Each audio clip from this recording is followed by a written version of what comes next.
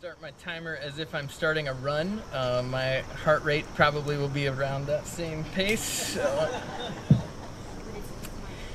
My name is Justin Simmons, and I have had the great privilege of serving as one of the pastors from the beginning of Love Chapel Hill. I'm moving here 13 years ago and starting to worship at the Varsity 12 years ago. I want to give a huge shout out to some of us who are here who were there at the very first one, Derek and Sophia Hastings, and Shepherds over in Quest Kids, Matt, of course, myself, some folks joining us online, Steve and Debbie Smith, Carolyn Martin, Dustin Vale. They're still with us from that very first Sunday. It is beautiful over these 12 years just to have this community. And it really is that privilege, even greater than getting to serve as one of the pastors, but a privilege to be in community with each and every one of you. That we get to see the heart of Jesus lived out among us. That this is a church living on mission to love Chapel Hill with the heart of Jesus.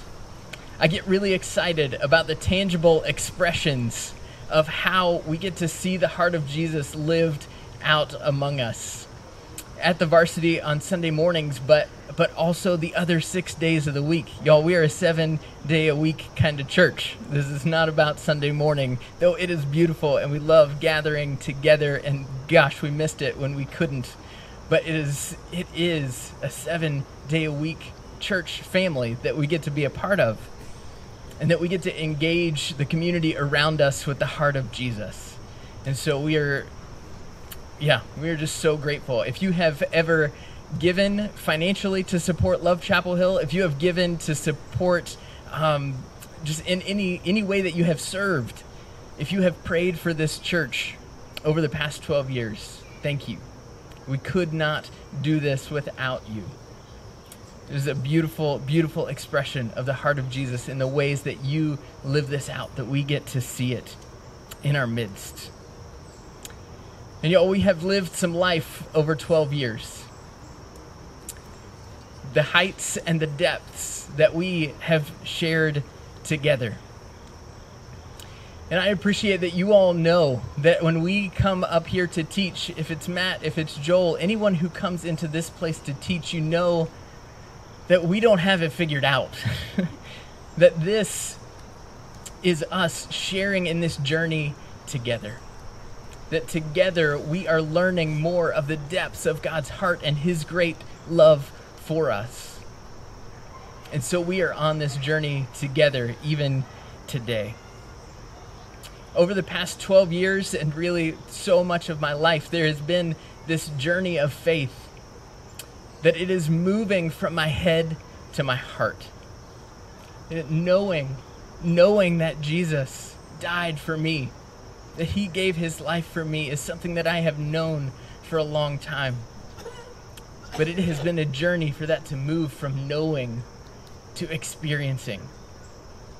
And so we are going to dive in today to a passage that I think captures this deeper journey of knowing and experiencing the heart of God, the depths of His love today. This passage has been formative for me in capturing that deeper journey, that verse by verse, it really looks at the depth of God's heart, God's love for us, and me becoming fully who God created me to be.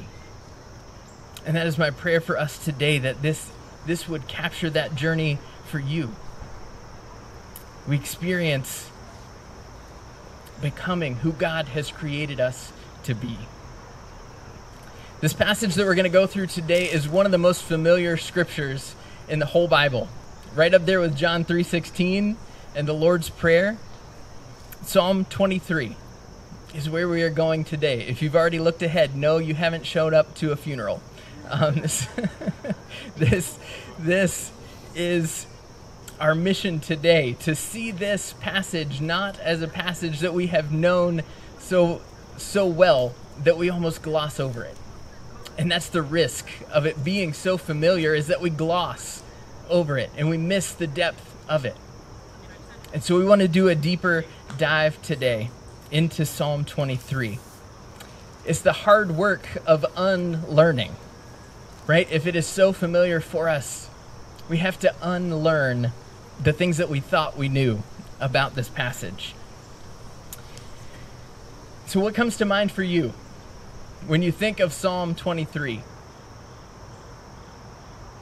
It is probably a funeral or a memorial service, right? Whether you've been around the church for a while or not, this is so frequently used in a memorial service. And I learned recently that this is actually used also in the Jewish burial rite, that this is a common passage that is used in that space and the transition from life to death. But today, I hope that we can move in our minds that this passage is not about life to death, but this is from death to life. That Psalm 23 is about an awakening life.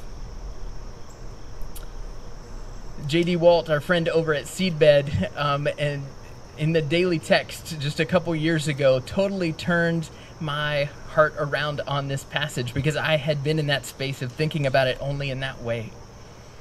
And if you are not yet tuned into the daily text as a way to engage with Scripture on a regular basis, I want to encourage you to do that. There's a link actually on the Sunday page below the Scripture. You can go directly to the daily text.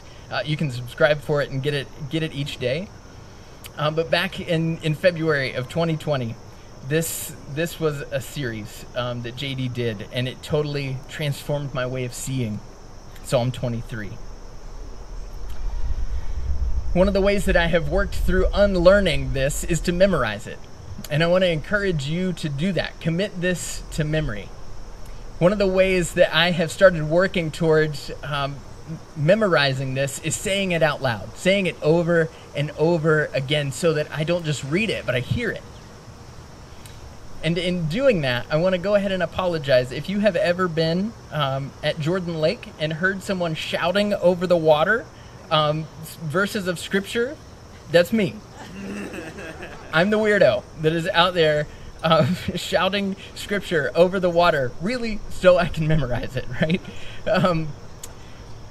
You may also hear me shouting less holy things when my daughter Avery's dog, Dylan, throws me in the water off of the paddleboard. And it's at this point, if you know my daughters Riley and Avery, and you know of Dylan, then you know at this point Riley would want me to tell you that Webster, our older dog, is the better dog of the two. I love them both, and I can't take sides, but Dylan does have a way of getting to me. So we'll leave it at that.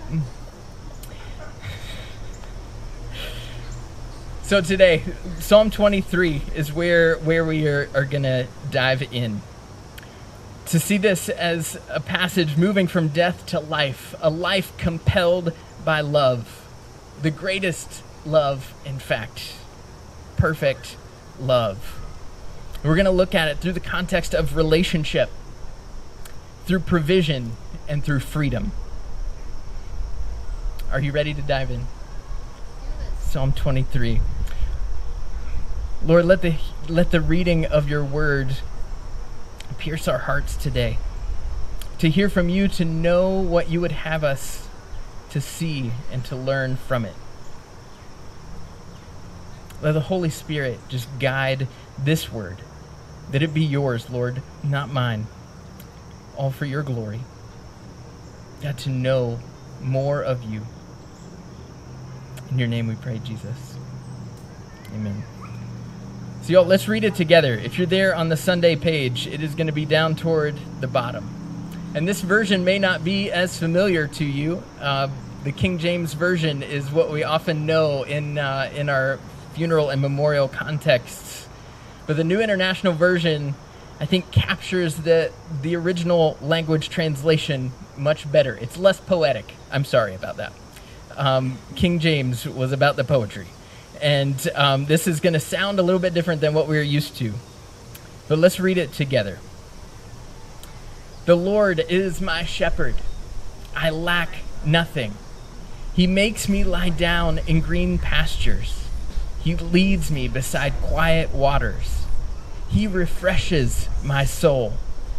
He guides me along the right paths for his namesake. Even though I walk through the darkest valley, I will fear no evil, for you are with me.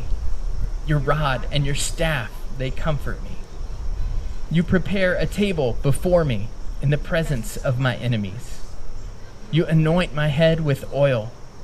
My cup overflows. Surely goodness and love will follow me all the days of my life, and I will dwell in the house of the Lord forever. In preparing for this, I realized that I really have like an 8-session series, and so I'm going to try to finish this up prior to lunch, but I'm not making promises at this point, so hang with me. The thing we didn't read at the beginning is that there is a title that says a Psalm of David. And so what is that? That is an indicator for us. If you were with us last week, Matt beautifully unpacked the life of David and the covenant that God made with him. If you didn't get to see it online or you weren't with us, I encourage you to go watch it. It was absolutely amazing to hear how this life of David and the covenant that God made with him points to Jesus. And so for us here, with that title, we know that it is of David, right? And so who is David but a shepherd boy? He's the youngest, the smallest of Jesse's kids. He is the runt of the family. He's the coolest kid on the block with a slingshot. He becomes a mighty warrior. And he experiences life on the run, in hiding and fearing for his life. He becomes the greatest of Israel's kings. He commits multiple crimes and massive, devastating failures in his leadership. He experienced terrible loss and tragedy in his life.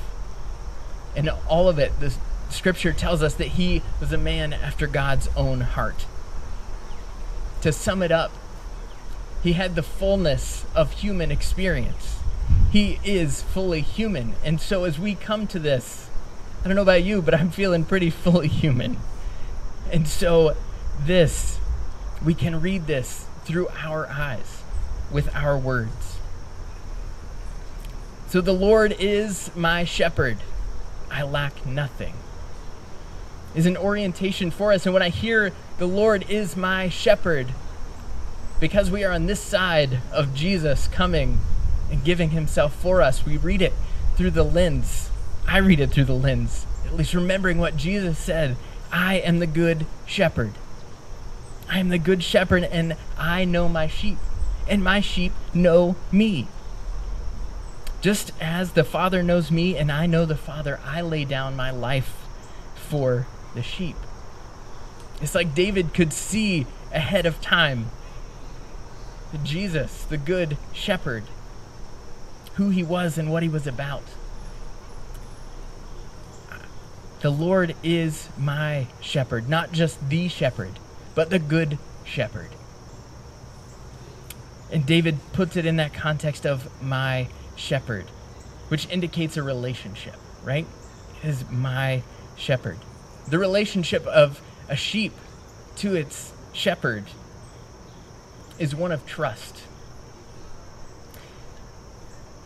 The deepest of trust, in fact, that the sheep will follow the shepherd wherever he goes. And so for us, there is an accepting and understanding of our role, that we are the sheep. And when we get that part right, with the Lord as our shepherd, then everything else falls into place. And so that's where it starts with relationship. That the Lord is my shepherd. He has to be mine and he has to be yours before he can be ours. And so he is my shepherd. What does it mean to lack nothing? The King James Version just said, I shouldn't want anything, right? And so that seemed maybe a little easier. But to lack nothing JD in the daily text, he puts it this way: to want nothing is to have a change in our behavior. But to lack nothing is a change in our being.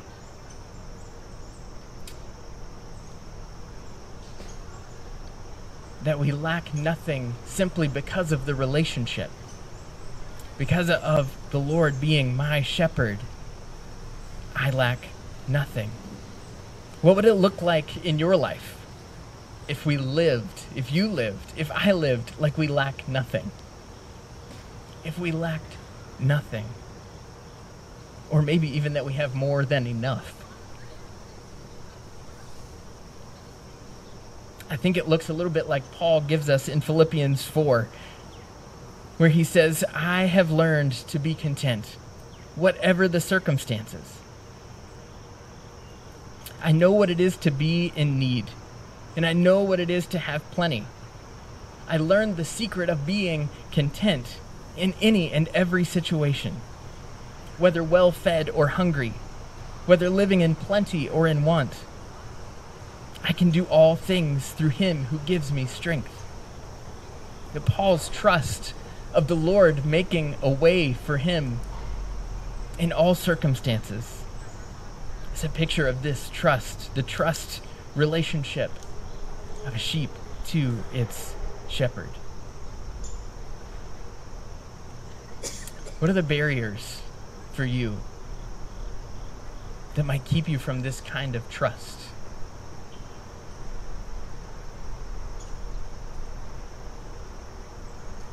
For me, it's often the fear of his provision. And would it be enough? Oddly enough, that's exactly where the next part of this passage goes, is to the provision. He gets to the provision when he makes me lie down in green pastures and he leads me beside quiet waters. He refreshes my soul. He guides me along the right paths for his name's sake. And even though I walk through the darkest valley, his provision is there. First, it gets to the food and the water that we need. He makes us lie down in green pastures. Y'all, I hate to break it to you, but Israel doesn't have a whole lot of lush green fields, okay? I actually dropped in for you there below the scripture. If you just want to hit green pastures, there's an image link right there to see what would have been in David's mind. It's a rocky hillside, carved up with paths from centuries and centuries of grazing. But the Mediterranean moisture coming in each evening brings enough moisture that grass grows among the rocks. And the shepherd has to lead the sheep along these paths to find the food that they need for the day. But it's just enough for the day. When we have that idea of a lush green field, which is beautiful, and it takes me to Ireland in my mind. The sheep don't so much need the shepherd to provide the food, to provide the guidance to the food. But for David, who was a shepherd boy, this is his known way of life. There's a video there also. Watch that later. It is, if you want to go deeper into that, you can discover a bit more. Within the quiet waters to drink, y'all, sheep, they can't see so well. They depend on their hearing. And so they know the shepherd's voice, and they can follow the shepherd. They're also not the smartest animals on the planet. But they know enough that when they hear rushing water, that is danger for them. And so they are turning away from that place. Quiet waters are a safe place to go and drink. And so the shepherd leads them there. They know if they were to fall into rushing waters that they can hear, probably not going to make it.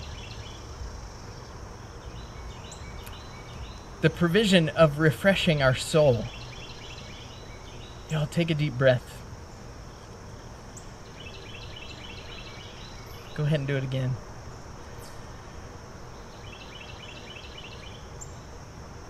With every breath, there is refreshing. The Good Shepherd brings about healing and restoration right where we are. That so often refreshing or restoring often feels like a place that we need to go to some mountaintop or retreat to experience it, and those things are great and we should do them. But there is refreshing in the daily, in the minute by minute. This word, the Hebrew word here for soul, is actually, it's nephesh, which is the Hebrew word for life. And where does life come from? It is breathed in. The breath of God is breathed into Adam in the very beginning, and so breathed into us minute by minute. The provision of life, bringing our soul back to us. This is something that is going on and on and on. It is not just a moment in time refreshing, but this can be His provision every single minute. If you're in a discipleship band, you know that this is core to that. If you've heard us talk about bands around here and you think you need an instrument to be a part of one, come find one of us afterwards to talk a little bit more about discipleship bands. But at the core of those discipleship bands, there is a central question that we ask each other each week in groups of 3 to 5 people. How is it with your soul?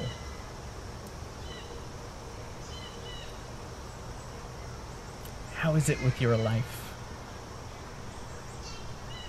I can't think of a whole lot of times my response in that has been, I'm refreshed. But it's possible. And His provision for leading us along life's paths says He guides me along the right paths.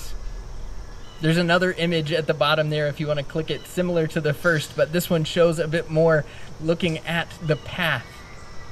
The paths on these mountains that a shepherd would be leading its sheep. They're steep, steep mountains. And you can't go up them because it's so steep. And you can't go down them because it's so steep. You must go forward, and you must go around the mountain to make your way up or down. These are the right paths. You can see if you were to get on the wrong path that it might not go well. If you meet another flock along the way, somebody's turning around. You've got to go forward or back. There's no up or down. One of the questions for me that comes in this space is, how do I know if I'm on the right path? Have you ever wondered that? How do you know if you're on the right path? First, we know it's about following the shepherd. And so if we are following the shepherd, that is the path. But along that path, are you seeing the fruit of the Spirit growing? Is it love, joy, peace, patience, kindness, goodness, gentleness, faithfulness, self-control along that path?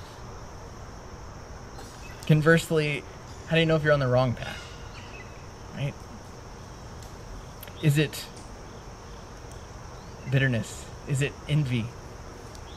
Is it fear that is growing up along the way? He doesn't lead us along the right paths, and it becomes this easy life where everything's good and it's a happily ever after kind of way. But for His glory, He is leading us, that we can see that fruit grow in our lives. Maybe you're on the rocky hillside and trying to find the right way forward, or maybe you've come to a fork in the road at this point in your life and wondering which path to take. Ask the Lord as your shepherd to lead you and look for the fruit along the way. And even though I walk through the darkest valley, y'all, even the right paths lead through dark valleys.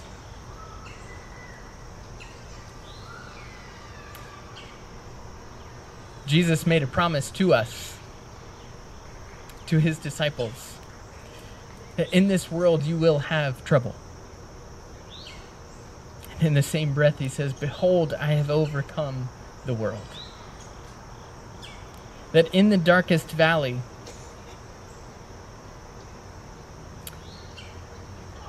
he is with us. Whether that dark valley is some external force that has come against us, some type of trauma, or tragedy that the world can bring, or whether that is internal, our own self-doubt, our own wrestling, the darkness of not being able to get out of our own heads. Right? There is darkness around us and within us, but it can't stand when the light breaks in. Light will overcome darkness every single time. That's right. And y'all, it took me going through a really dark valley to ask for help. I have believed the lie that I could do this all on my own. But in the darkest valley,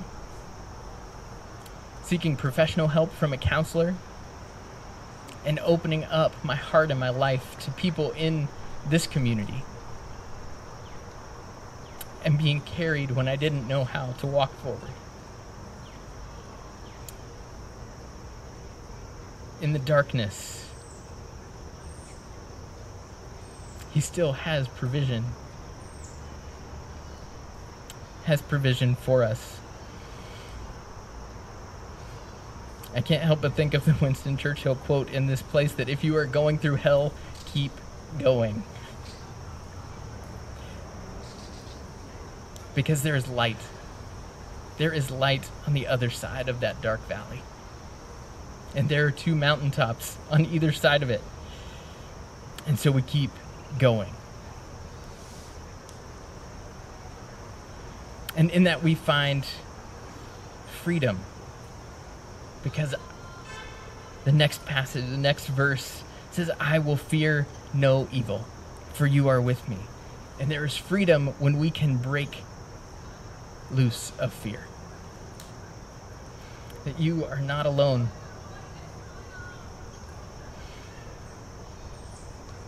You know, my girls often memorize scripture with me. Riley and Avery are often helping me memorize. So we bounce these off of each other in the car when we're driving to school in the morning. And this particular part, when we get to this part of the passage, they say, I will fear no evil. And it's like they shout it and they like throw their finger in the air, and it's just the image of that is like, for me, it is throwing a finger in the face of Satan himself to say, you don't have anything on me. I will fear no evil, for you are with me. Because in fact, there is no fear in love.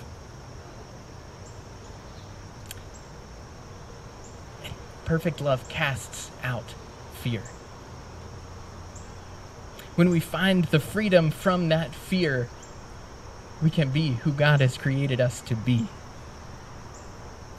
And then we don't mind the rod and the staff that bring correction and guidance, because we are in this space of freedom and knowing that God is for us and for the best for us.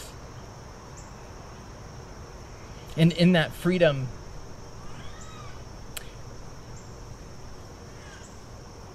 we know that he can prepare a table before us in the presence of our enemies. You have to pause here and say, who is my enemy? Take just a minute yourself, evaluate. If you were to answer that question, who is your enemy? Maybe you're at war with someone in your family.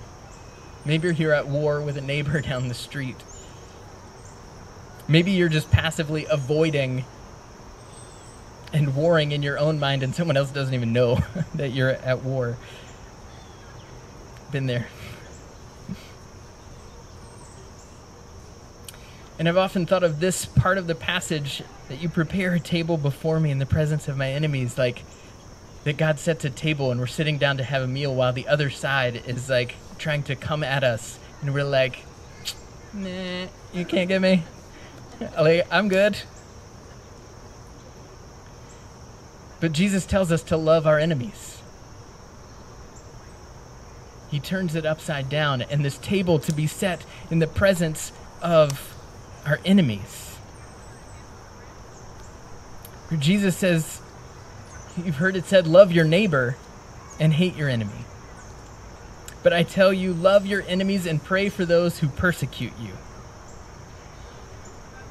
He prepares a table that we get to sit, and we share this table even with our enemies. And it is only in freedom that that is possible. That the freedom that we find in relationship with the Lord, with Him as our shepherd, that is even possible. It is not by our strength that we can do that, but by the Holy Spirit that anoints and fills our cups.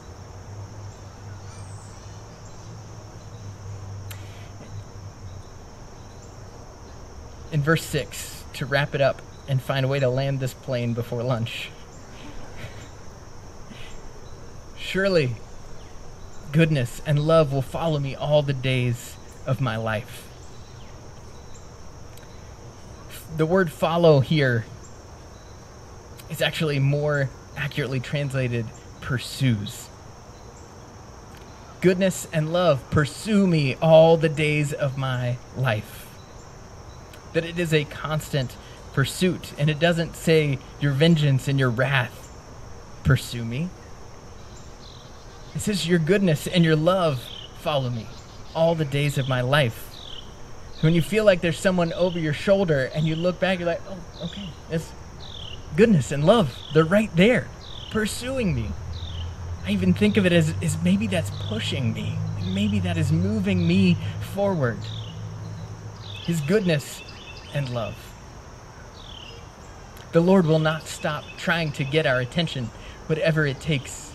He will use every opportunity because He is in pursuit, and He wants us to know just how much He loves us.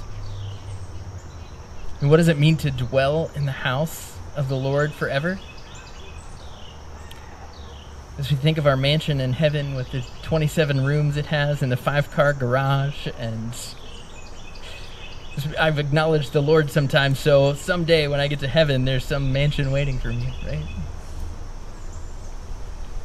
But to dwell in the house of the Lord starts here and now. It is in this world that we are moving into the Lord's house with our brothers and our sisters here and all over the world.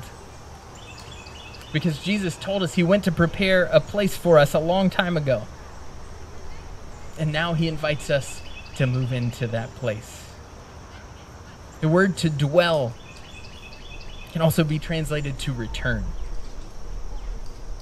To return to the house of the Lord forever. Forever is not some far off place, but it starts now and continues on.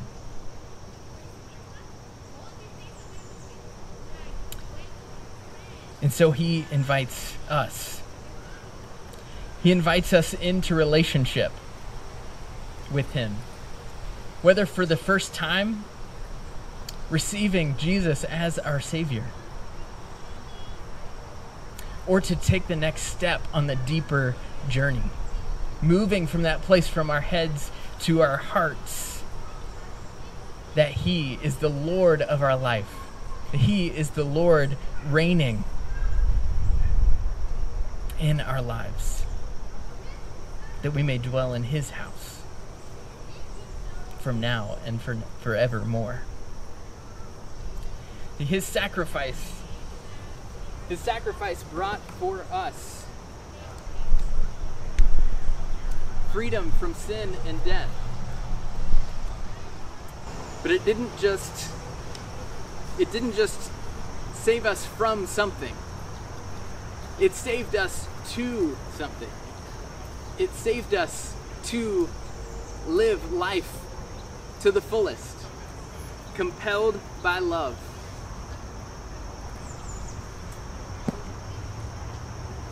And so today, as we remember that Jesus, He allowed His body to be broken for us, and that His blood would be poured out for us. This cup, the cup of the new covenant that He makes with us.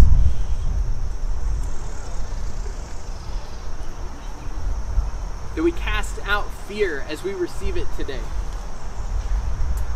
The bread and the cup replace it. That His life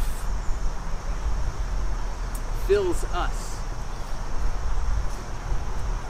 And we say, behold, you are making me new. I am yours. You are my shepherd. In you I lack nothing. So you are invited today to take that first step, or to take the next step in your relationship with the Lord.